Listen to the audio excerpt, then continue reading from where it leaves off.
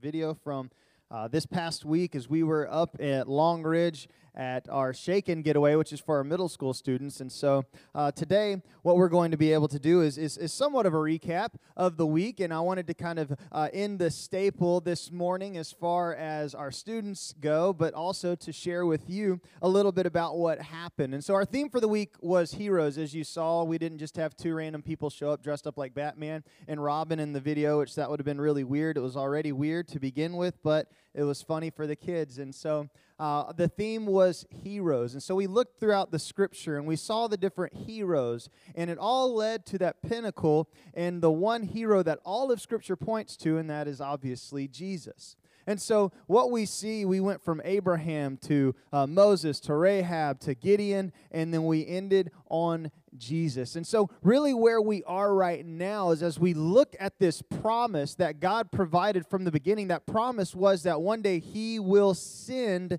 His Son, the greatest hero, to save us from our sins. And so we see that it led to that point, but what we need to realize for ourselves is that there is still a promise that has not been fulfilled, one that we are waiting on, and that is Christ's return. And so where we are right now is in this waiting area. You know, I look at it as it's kind of like the gap life that we live in right now because we have seen the fulfillment of what God said He was going to do and that He was going to send His Son, but now we are looking to see that His Son is coming back. And so really the question we have to ask ourselves is, what are we doing with our life right now as we wait on the life that is to come? And so my hope today is that you will come with me and have an understanding of the eternal rather than the temporal. Because when we live our life for the eternal, what it does is it affects how we live our life in the temporal. But too often there are too many of us that we live our life for the temporal, and what happens as a result is we forfeit the eternal. One of my favorite days of the year is Thanksgiving. Now, it's because I get to sit around and do nothing. Now, that changed a little bit when I got married because now all of a sudden we have to travel a little bit more. And so it's not necessarily as relaxing as it once was when I could just go and veg out on the couch and my grandmother could just spoil me rotten, which is amazing. And so as we have on Thanksgiving, one of my traditions that I like to do is, and this is just weird, is I like to starve myself all day so that way I can just like enjoy that meal, because we would eat at night, and what I realized was this, is that throughout the day I was absolutely miserable. I was just like hangry all day. I'd get up, maybe if I was feeling good, I'd eat a bowl of Honey Nut Cheerios, and then that would be it. Now, as I've grown older, I've realized that it's okay to eat lunch, you know, that it's okay to continue and eating that regular meal, because what ends up happening is I'm still eating the same portions that I was going to eat otherwise for that meal at night. See, too many of us live our lives, I think, like I lived Thanksgiving Day. What we sit around and do is absolutely nothing. We just sit and we wait. Now, there's two people that we need to look at in having this understanding. And one is there are those of us that we are in a relationship with Jesus Christ. And that is my hope and prayer. And that is the reason why we are here and why we as ministers do what we do, because we want you to come into that relationship with Christ. And so there are those of you that you are in that relationship, but you are just sitting back and you're just waiting. You're waiting. Maybe you are so consumed in the knowledge of the Word that you are jumping right in and you are trying to learn as much as you can. But here's the thing, knowledge puffs up, and what good is knowledge if you're not teaching? What good is knowledge if you just hoard it to yourself? But see, then there's those here that they don't have a relationship with Jesus. And so they don't know what they're waiting for. They're waiting without hope. They're waiting without freedom. They're waiting without fulfillment. And so today's passage is going to teach us how we are to wait. And we're going to look at these two different types of people in that passage. So if you have your Bibles, I want to encourage you to open up to Matthew chapter 25. In this passage, what we're looking at, it's the passage of the kingdom. And so Jesus is talking about the life that is to come. And in this passage specifically, this is a parable regarding what we are to do with the life that we are living now in hope of the life that is to come. Matthew 6:34 says, "Therefore do not be anxious about tomorrow, for tomorrow will be anxious for itself. Sufficient for the day is its own trouble." I love how James puts this as we look at eternity. It says here in James chapter 4, verses 13 and 14, it says, "Come now, you who say today or tomorrow we will go to this or that city, spend a year there, carry on business, and make a profit. You do not even know what will happen tomorrow. What is your life? You are a mist that appears for a little while and then vanishes." See, we're not guaranteed the time that we have left on this earth. And so as we jump in, we need to look at and see, what are we doing with our time here on earth?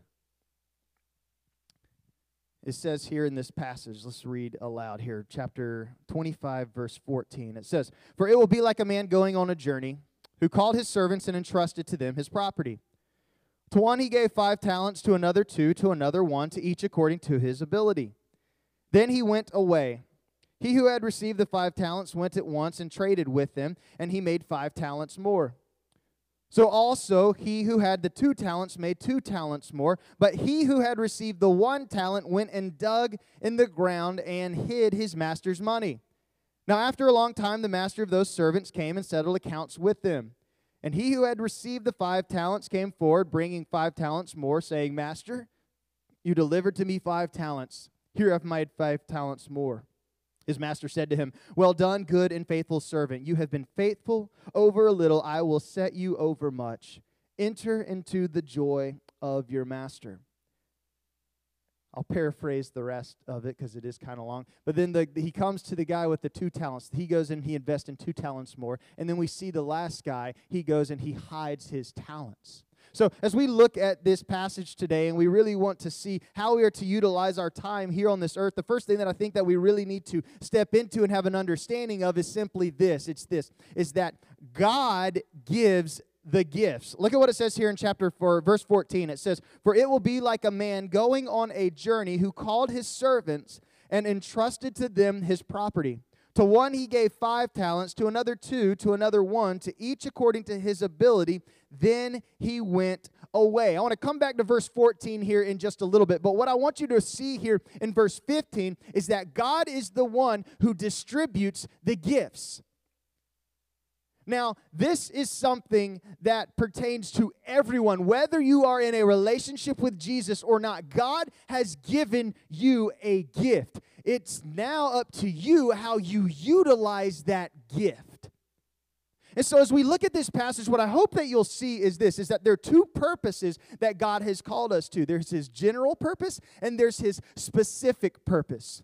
The general purpose that God calls us to is this. We see this in John 3:16. "For God so loved the world that he gave his only begotten Son, that whoever believes in him shall not perish, but have eternal life." What is God's general will? His general purpose is this, is that all would come into relationship with him.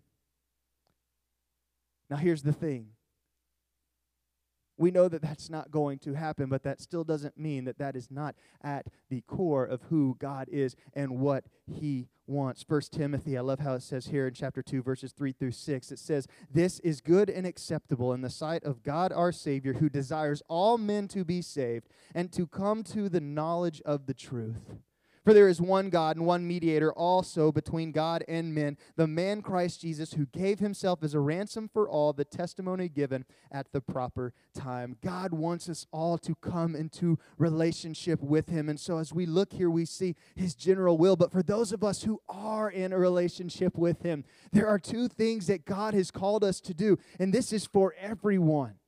One, that we are to be his messengers. We are to share his good news. He says it this way in Matthew 28:19 through 20. It says, "Therefore go and make disciples of all nations, baptizing them in the name of the Father and of the Son and of the Holy Spirit, and teaching them to obey everything I have commanded you. And surely I am with you always to the end of the age." In Acts 1:8, he says it this way. He says that you are to be my witnesses.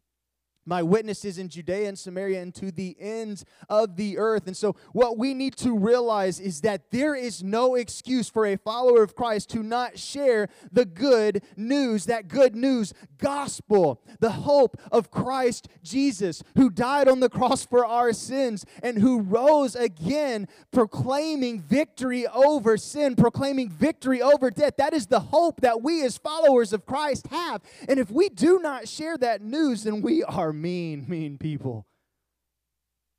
And so we have the hope to share. And so no matter what you do, God has called us to share that good news. You know, it's always interesting to me in my position. I'll get phone calls from different people, and they'll want me to come and to minister to their business, minister to their organization, this or that. And those things are fine. So I don't want you to hear that aspect of it and think, oh my goodness, Matthew doesn't like doing those things. But here is why I don't necessarily think that it lines up scripturally. See, because all of these people that call me are ones who proclaim to be followers of Christ. And so I look at them and I say, why aren't you doing it?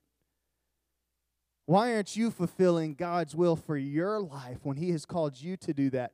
Too often what we do is we rely on the minister to do our job.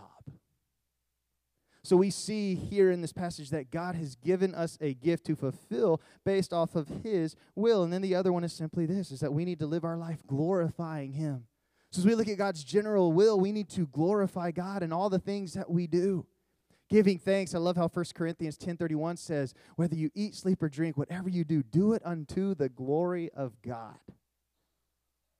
Are you living your life honoring Him? Are you living your life glorifying Him? It could be sport. It could be work. It can be every little thing that you do and everything that you are a part of. Are you glorifying Him? But we see not only His general will, but we see His specific will, His specific purpose. I love how 1 Peter puts it in chapter 4, verse 10. It says, as each has received a gift, use it to serve one another as good stewards of God's varied grace.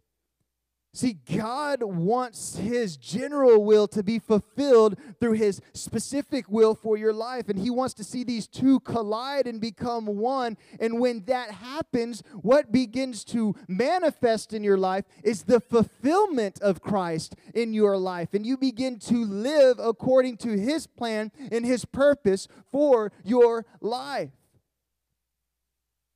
You know, working with students, one of the things that I see a lot is that there are a lot of parents who live vicariously through their children. You know, their kids have a gift in one area, but maybe, and when it's all said and done, that's not their true gift. But because mom and dad really want to see them excel in this area, they continue to push them. And what ends up happening is you can push them to the point that they just don't want anything to do with it. So it ends up backfiring on you. See, what I want you to understand is this, is that when we look at God's specific purpose for our life, it needs to align with the gifts that He has given us. And you have to be honest with yourself if you are going to know what that specific purpose is. I remember when I was a kid, I sang. My dad's a minister of music. My mom can sing really, really well, and my mother-in-law can sing really well, so my kid's probably going to be a singer. Who knows? But anyways, I sang in middle school, and I sang in high school. Now, here's the thing. Singing is not necessarily the most popular thing when you're a middle school boy. And so, I wanted to be known as Matthew the baseball player, not Matthew who is in honors course. And so I remember as I was with my mom one day, and she said, Matthew, if you do not practice the gift that God has given you, He will take it from you. Man, that always has stuck with me. Because the thing is that God will do that. Because why would He waste time on His general will if you're not willing to fulfill that in your own life? And so we need to be open. We need to be honest. We need to ask God to show us those gifts that He has given us, and we need to utilize them ultimately for His glory. So as we look at this time that is spent here on this earth, as we look forward to the hope that is to come, we see that God gives us gifts. But the second thing that we see here is as we look at those gifts is this, is that we need to manage well what God has given us.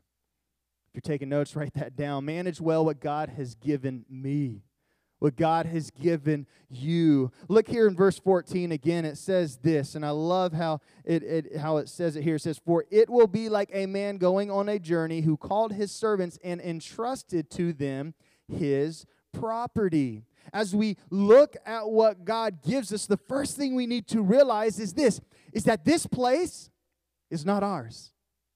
All that you have, though you may think you have earned it, it is not yours. This world was not created by me. This world was not created by you. This world was created by God, and God entrusts us with His property to fulfill His purpose on this place.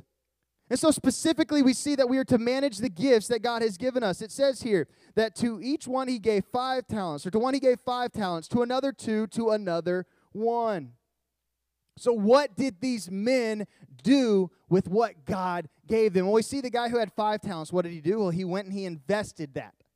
He invested that and he made 5 talents more. The man who had 2 talents, he went and he invested that. He made 2 talents more. The guy who was given 1 went, he dug a hole, he hid it because he was afraid. What does that have to do with us? You know, when I look at that passage, I'm sitting there thinking, okay, 5 talents, 2 talents, 1 talent. What does this have to do with us? Well, it's very simple. One thing that you need to realize as we look at these men is that we are all different. We are all different. You know, we live in a world where we want to be able to distribute evenly the things that are coming from the top financially. And so we look at that and we think, okay, well, everything, there needs to be this even distribution of wealth. But when we look at the Scripture, what we see here is that God does not evenly distribute. God looked at one person and He said, hey, you are going to be given 5 talents. Go use that for my glory. He said, you're going to be given 2 talents. Go use that for my glory. Hey, you're going to be given 1 talent. Go use that for my glory. Do you realize that it is okay to be different? It's not about what we have. It's about what we do with what we have.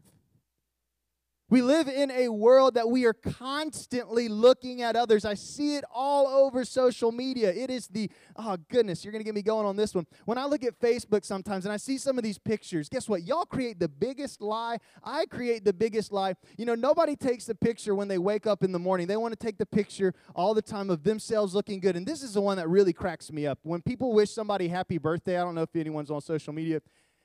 Do you realize they never just take a picture of the person they're telling happy birthday to? They always have to insert themselves in that picture as well. I mean, maybe it's just me and working with students. I think that is so interesting because really what we are doing is we are trying to paint a picture of ourselves as looking much better than we really are.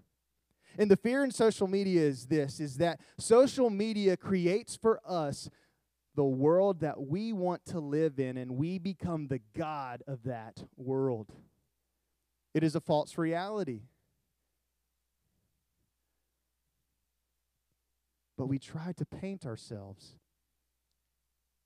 as to being so much better than what reality shows.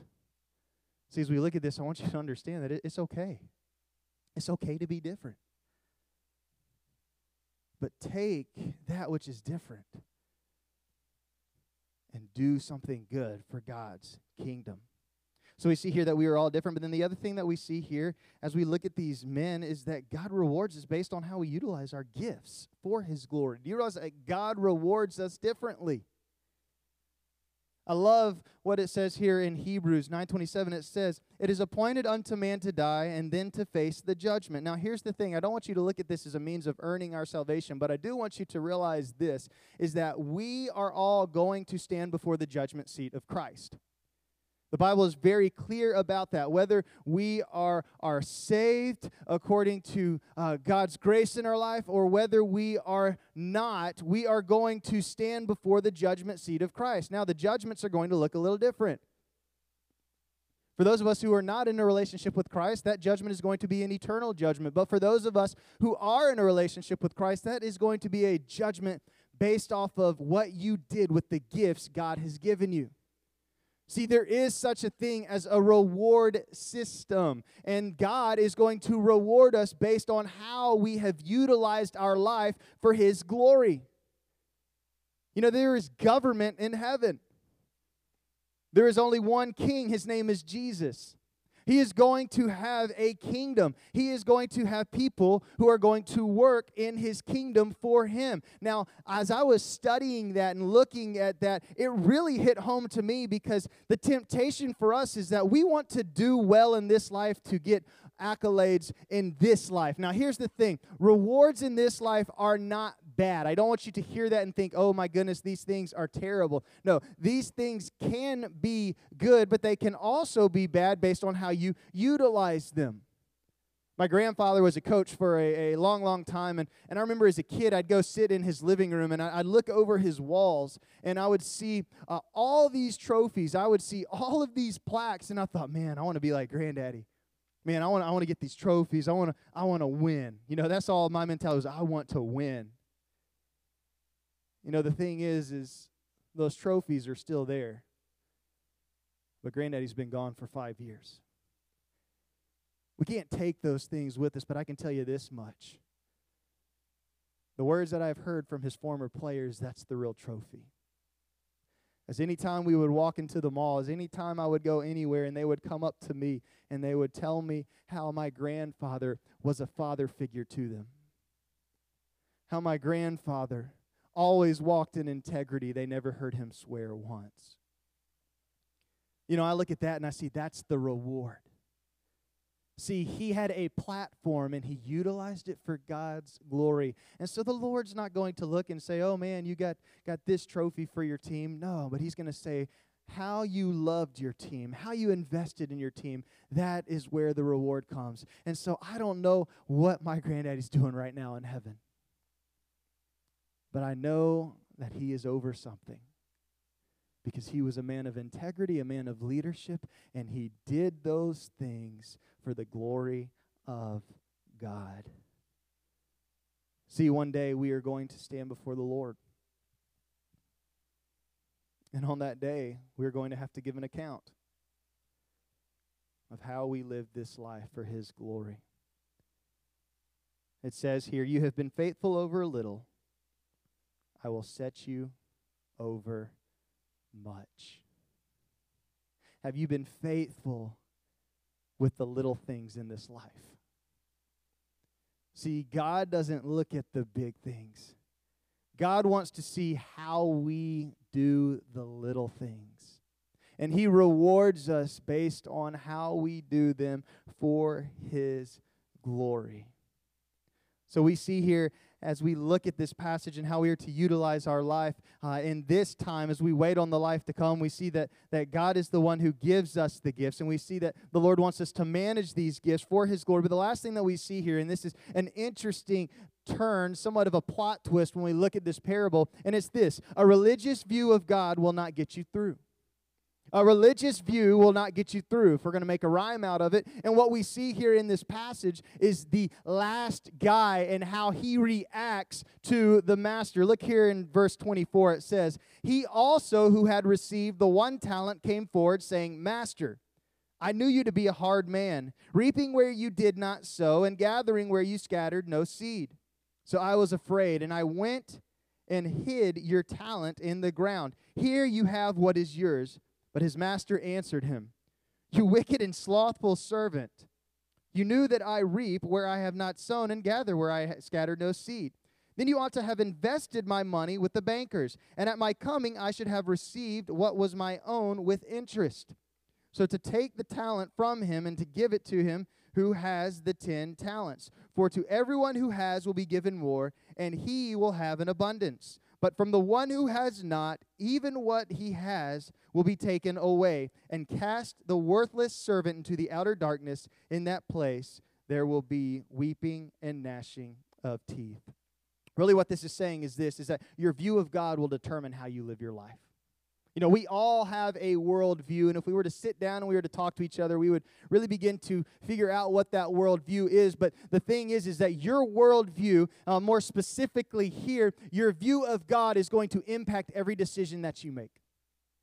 It is going to impact how you live your life. And as we look at this passage, what we see here is that this man had a poor view of God.